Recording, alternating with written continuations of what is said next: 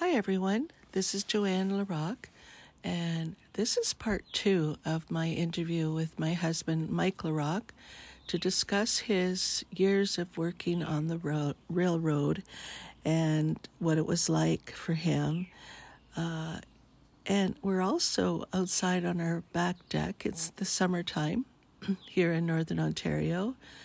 So we're hearing an orchestra of bird songs from loons on the on the lake behind our house on Whitson Lake, and all kinds of other birds. I'm not sure of all the names of them, but it's just so peaceful. And we had our cup of coffee already and so on. But the reason why this is part 2 is because of the many years that he worked on the railroad, how many changes have happened.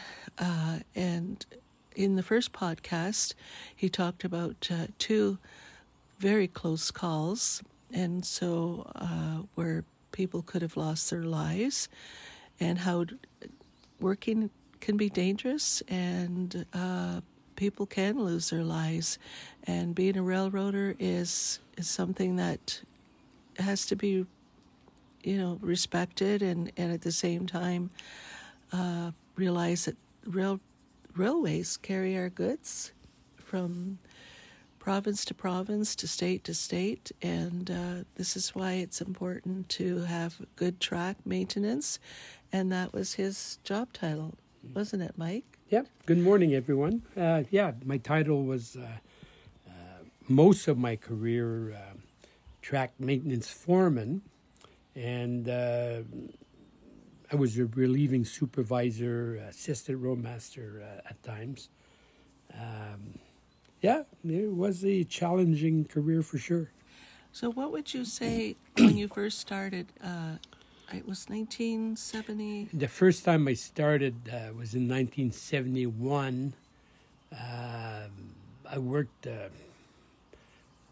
maybe 4 or 5 months, and then I got laid off, first of all, because they found out I wasn't 18 years old, and to be working as more than as a student. After school started, that's when they really started checking how old everybody was, I guess. So I got laid off. So to me, it was a young man, it wasn't even 18 yet. I says, I'll go on what we used to call POGI, which is employment and insurance. And but I found a job right away, for another company within the second day. But then you got back into railroading when you were 18 years old, right? Yeah, after I was 18 years old, I worked for a company called Northway Metals, and I was being trained how to be a blacksmith, actually.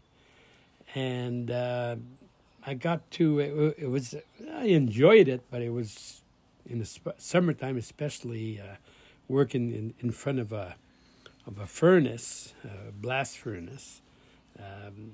It's not easy. No. So, but I kept working there, and then I got a phone call from the assistant roadmaster. What was his name? Paul Stepek. Okay. He probably started for the railway after the Second World War, probably. And then he came to Canada and got on for the railway. And he had quite a few years seniority when he did retire. But a very nice fellow, very kind, Yugoslavian. So he called me up, and he always called me Mikey. And he says, Mikey, we need you work at Lavac. I was saying, Lavac? Oh, my gosh. What do you mean? He said, yeah, we need you. You could start tomorrow. So. And you were 18 at this point. Yeah, I was 18, and so I really thought about it, and I enjoyed working there with the guys that were there at the time. Even if, the work was, we really worked hard. And it was the same kind of railroading as when it first started 100 years before. Like everything was hand tools. Everything was lifted. There was a lot of lifting. We'd be changing broken rails probably 4, 5, 6 times a day out on the main line. And what do you mean by changing railroad? Is that rails? Rails, sorry. Yeah. Rails. So what happens a lot? Not up on my railroad technology. Rails eventually break. Okay. And at the time, it was 39-foot bolted rail.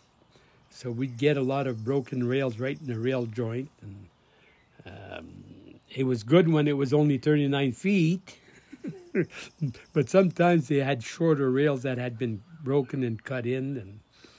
And what was happening when you get a broken rail in the short rail, we had to measure the rail. And we'd measure the rail and make a mark where the cut was going to be. And we didn't have a rail saw, gas rail saws. So what we'd do is we'd flip the rail on its head and hold it there and make a yellow chalk mark on the base of that rail. And then one guy would get on a coal set, and it had a long handle, and he'd put it on that yellow line, and the other guy working with him would hit it with a sledgehammer. And we called it marking the rail.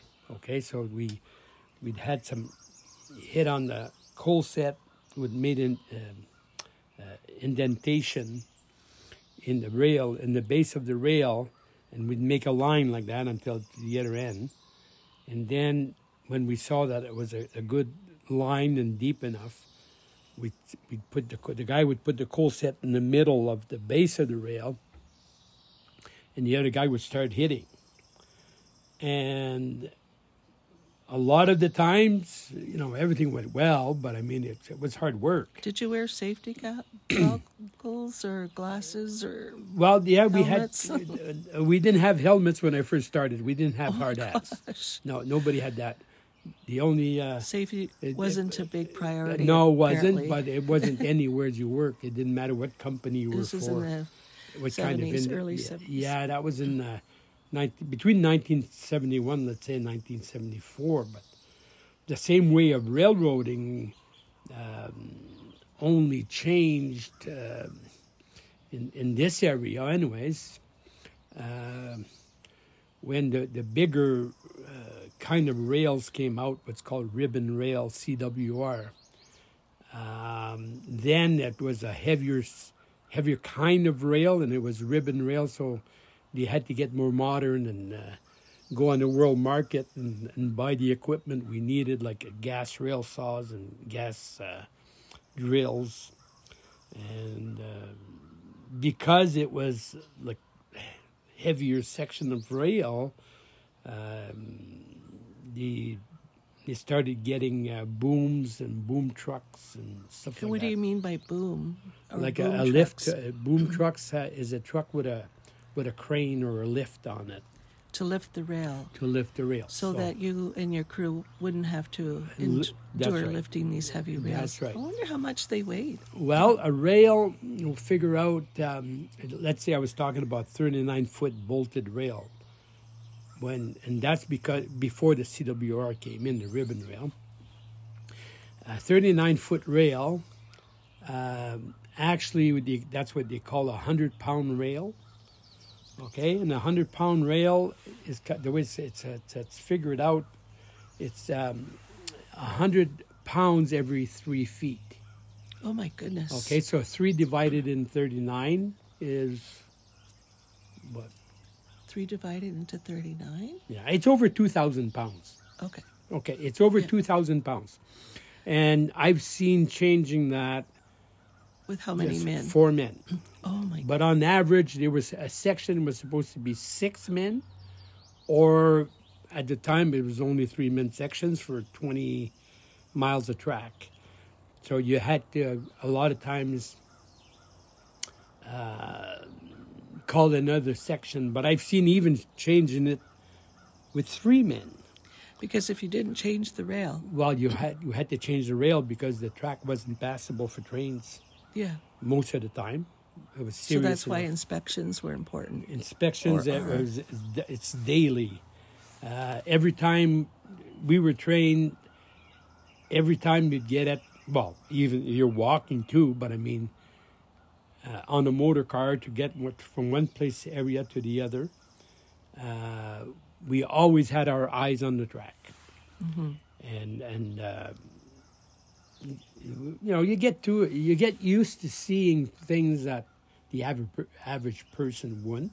And what do you mean by that? Well, as far as visual and broken rails, I guess I got to be pretty good at it, and that respect. I had a lot of respect for that, because I've seen going down the track with a motor car at 30 miles an hour, and observe the head of the rail. That's what we're looking at the most. There was something I could see. There was something wrong, because it's as if the shape of the rail had kind of moved a little bit. And I knew doggone well, you better go check what's wrong here, because we'd back up with the motor car, and I'd get off, and I'd look ahead, and I'd say, that doesn't look good. So I'd walk ahead and look underneath the rail, and there was a crack underneath the ball of the rail for sometimes 20 feet. Oh, and that could cause a train derailment. That causes train derailments. Okay. Or you're going down with the motor car, and you're looking ahead, and again, it looks, there's something wrong here. So you get off, and you put your track gauge, or you can use a measuring tape, the tape measure, and when the gauge of the track, that's when where the track is spiked down. Okay, one of the rails moves away under the pressure of trains.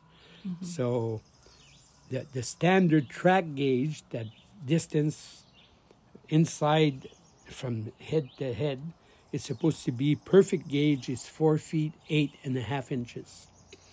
And whenever, after time, whenever the trains as they go by, they push against the rail kind of thing, and if the rail ties are cracked and not in good shape, well, it spreads the gauge, and that what could happen is that could be spread underneath the load of a train, and the derailments are caused, and a lot of times it's by track gauge, defective track gauge. And when there was a derailment, and this is working 365 days a year, with a lot of times weekends off, I guess, but there was a lot of overtime. I remember those calls in the middle of the night when my husband would receive a call 3 or 4 times a night. 3 or 4 times a night until we hung up our phone. And so back then, that's what you did. You took the phone off the hook because it would be a blizzard, winter storm, and something needed to be fixed. A switch needed to be cleaned, and so on and so forth. But when there was a derailment, first of all, what does a rail consist of? What kind of ore is it that they use to make a rail? Is it iron ore or steel? It's steel. It's steel. It's steel alloys a lot of time. Yeah. Oh, okay. And it used to be made, what we used to get around here in Northern Ontario. In Northern Ontario or Southern Ontario, most of the time was rail from Algoma steel. Okay. And when there was a derailment, which there were, unfortunately, can you talk a little bit about what you and your crew would do, and at first even how CP Rail would treat their crew if a derailment happened way in the middle of the bush somewhere? Well, the way CP Rail used to treat their crew, doesn't matter if it was at a derailment middle of the bush or it didn't matter. It was, from the time I started, it was as if it worked for the military. Mm-hmm. You got going and you marched, you could say, or you worked. We went to derailments. I've seen sometimes 12 hours without sitting down. No breaks. No breaks. And what about food? And food, if it was a derailment, like especially when it first happened, before the auxiliary cranes used to come out of Toronto and Sudbury or Montreal, which is it's an auxiliary crew, they call it. It's a very heavy crane, and it's pulled by of course, by locomotives, and they come out with all their boarding cars and dining car and all that, and that's where we get to eat after that dining car would get there and the cooks would start cooking. But I remember I've seen, typing a letter. You and I typed the letter, we composed it, sending a letter to the headquarters of CP Rail. I think they were in Montreal at that time, or was it in Calgary, Alberta? Oh, probably Montreal. Montreal, Quebec, and and the letter consisted of, I don't think we still have it, but it was to complain about the inhumane treatment of their crew that were out on derailments where there was no place for them to go to eat. There was no rest times allowed. You had to just work like dogs, and it was so inhumane, centuries-old attitude. And this was in the 90s. Yeah, the 90s. Yeah, after our twins were born, our twin daughters, and the calls during the middle of the night, and it didn't matter. They just didn't compensate at that time to treat you respectfully and to feed you, and that really bothered me. I remember bringing that up, and I thought, well, let's do something about it, and things did change after that. Yeah, well, it took a lot of work too to get that done. The union wasn't very strong. So you were in a union working on the railway. Definitely. Like, I was president of the Sudbury Lodge almost my whole career, and also. Anyways, also it took many years because it wasn't just to change the mentality of the Sudbury Division management, but it's, when you have to try to change the way of thinking of the whole company, it takes a long time. To treat their men better. To treat their men better. And understand that's not the way to operate a railway. Yeah. So, getting back to how difficult it was, can you say how it's improved possibly since after that? Oh, yeah. See, when I by the left, time you retired? What was it, 2003? Things had changed in the last let's say the previous 10 years or so. Especially after this, I was saying the CWR rail, the ribbon rail came in, was installed. Like, we were using high rail trucks, high rail boom trucks and cranes, and the trucks had hydraulic systems where we could use hydraulic tools. So it was a lot easier physically than it was at the beginning, yes. But it took its toll on you. There was another accident that you were in on the railway, something about a ribbon rail, now that you brought that up. Well, that's kind of a touchy subject for me. It's always been. And it's hard to explain because, to visualize how this rail got there, well, we had to bring it there by train because they were the 132 pounds kind of rail. So 132 pounds every 3 feet. And the rail wasn't 39 feet long bolted rail anymore. This rail came in a string a quarter mile long. My goodness. So at the time, I was doing a lot of, I was a section guy repairing track in our section. But also, at times when there was large projects coming where the rail was going to be changed from 100-pound to 132-pound rail for 20 miles, let's say. The whole section was going to be redone. We had to unload the materials and the ties, everything else to attach that rail and the rail itself. So that rail was brought in by a train, by a work train.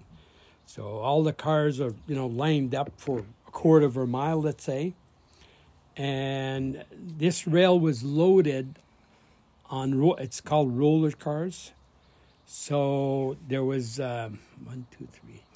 4 or 6 tiers, I think it was 4, of ribbon rails side by side on the rollers, 4 tiers high. Anyways, what happens is that the train is brought to the location where that rail is going to be unloaded for later on to be changed. They pull the rail from the top rail from the 4th tier with clamps and cables with a hoist car. And that rail would be brought down on the rollers and to what's called a threader on both sides of the track.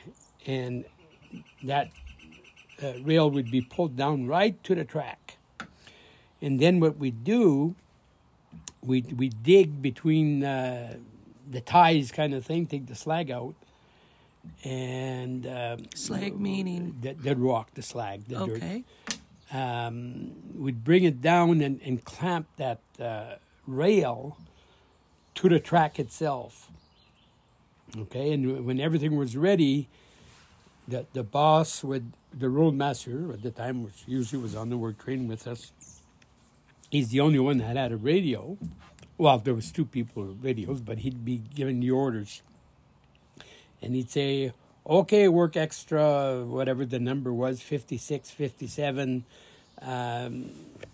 proceed west, 5 miles an hour, whatever. So the engine would start, he'd go toot, toot, and the way he'd start pulling easy to a speed of about 5 miles an hour.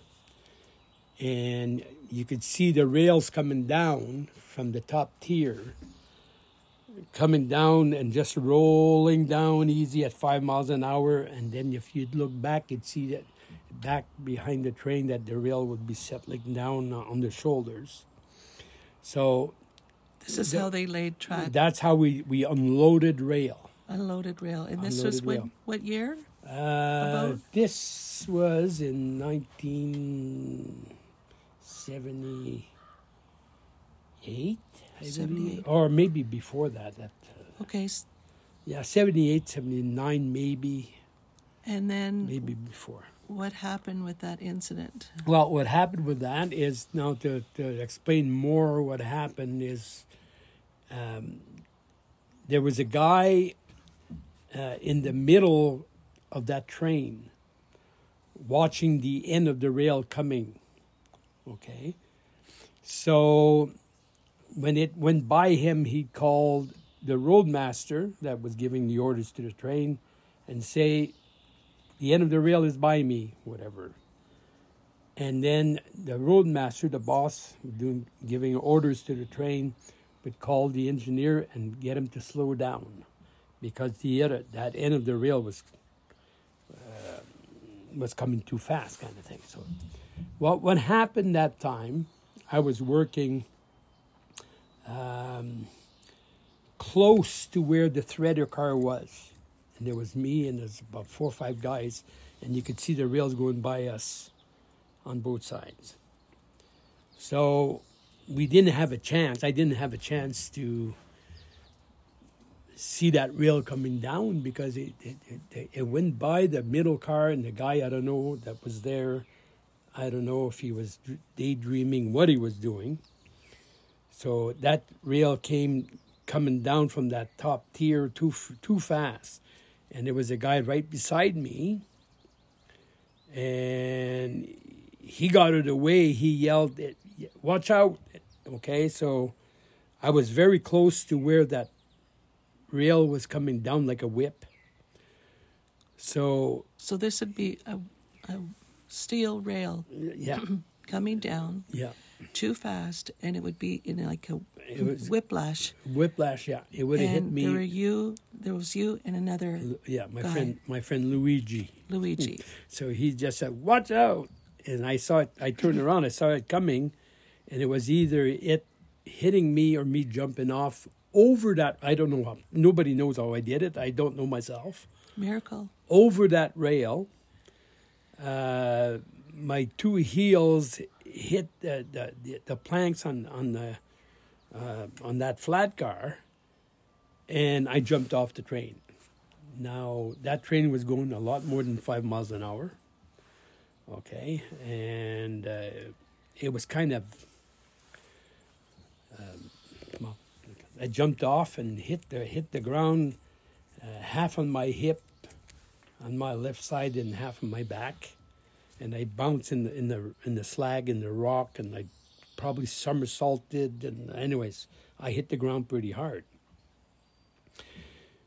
So, the minute I stopped bouncing, hitting the ground, I was scared because I kind of saw my life go by. I said, "I'm dead." You know. You felt that you had died. Well, no, I was gonna die. Oh. Oh yeah. Anyways, when I hit the ground, my guy got up, just because in shock kind of thing. Mm-hmm. The train went into emergency, and by that time, the roadmaster, he saw this happen, but everybody thought on the train, there's quite a few guys that rail hit me. But it didn't. But They thought the rail had hit you, yeah. but you had rolled out of the way. Yeah, I got hit. Jump out of the way. They thought I got hit, but I jumped before I was going to get hit, and they thought it was that close that they thought that I had gotten hit. So it was a quick action. Quick action, yeah. What happened after that? Did you hurt your body in any way Well, besides, like, I meant with broken bones or? No, there was no broken bones. But when I got up from there and I started walking, by that time the roadmaster, another guy had jumped off the train to come and see me. That and yeah, it's as if I felt like my inside had dropped. So because I felt like, the pressure coming down. Yeah. So I managed to get it back on the train, and I said, the boss said, "Oh, you better go sit down." So we went sitting on the seat beside the engineer. And I said, no, I'm okay. Well, at the time on the railway... Did they stop production or operation Well, because no, an accident not really. happened? No, not really, because they So thought they didn't stop. They didn't see there was nothing broken. But even if I was in pain, they started unloading anyways again, because we still had to unload. I remember why this happened, and they were going faster, and the guy missed it. There's a combination of things. He missed that middle rail going by, and it came down fast. But what was happening, I believe, is the train was going a lot faster than it should have, because they had so much time to unload that rail, and then we had to go clear the siding in Larchwood, because there was an eastbound coming, a freight train. So that's what happened. It was pressure, hurry up kind of thing, because you had to go clear. And Pressure from the... from the dispatcher, not knowing that this had happened. But why was there so much pressure to get it done? Why couldn't it wait till the next day and the train go a little slower? It doesn't work like that with the railway. It doesn't work like that. People, like I said, the trains have to go by. And Okay. that's why there's always been a hurry up, everything on time. Yeah. Yeah. But after that incident, did you stay home for a few days or? Well, when I'd been sitting there not for very long, a couple of minutes, and I was in shock. Mm-hmm. And They didn't put you in the ambulance or No. talk to you? The boss says, "Hey, You okay? you okay?" kind of thing. No. My He says, goodness, they were "Listen, no, listen. No, don't worry about it." That's what you said. I'm gonna, yeah. If you want to go home, we were in Isilda, close to where I live. My apartment in Isilda. So I got in the CPR truck, and he said, "Well, you sure don't want to go to the doctor?" I said, "No, I'm okay." Well, that's at least he was Yeah. cognizant he was, of the fact that you Yeah, I said, "I don't think were there's in nothing." shock or Yeah. had an Yeah, accident. there's nothing broke. So that was that experience. Well, that until he called me at home that night, and he said, "Oh no, take a couple of days off." He says, "No, it's okay, don't worry about it." So I was getting paid anyway, so I said, "Okay, I'm going to stay home for a couple of days." And that's what you did. I kind of did. By the second day, he panicked because he kind of had to report the accident one way or the other to his boss and to the superintendent's office. But saying, "No, the guy's okay. No, he's home. He's okay." But they kind of said, "You better look into this," So he called, and I said, "No, well, I'm sore, but I'm okay." "Oh, no." He says, No, you better go to the doctor." But that was almost 24 hours later. So he come pick me up. I had a hard time walking. And I went to the doctor's office in Isilda. And so he helped me walk in there. So you were injured.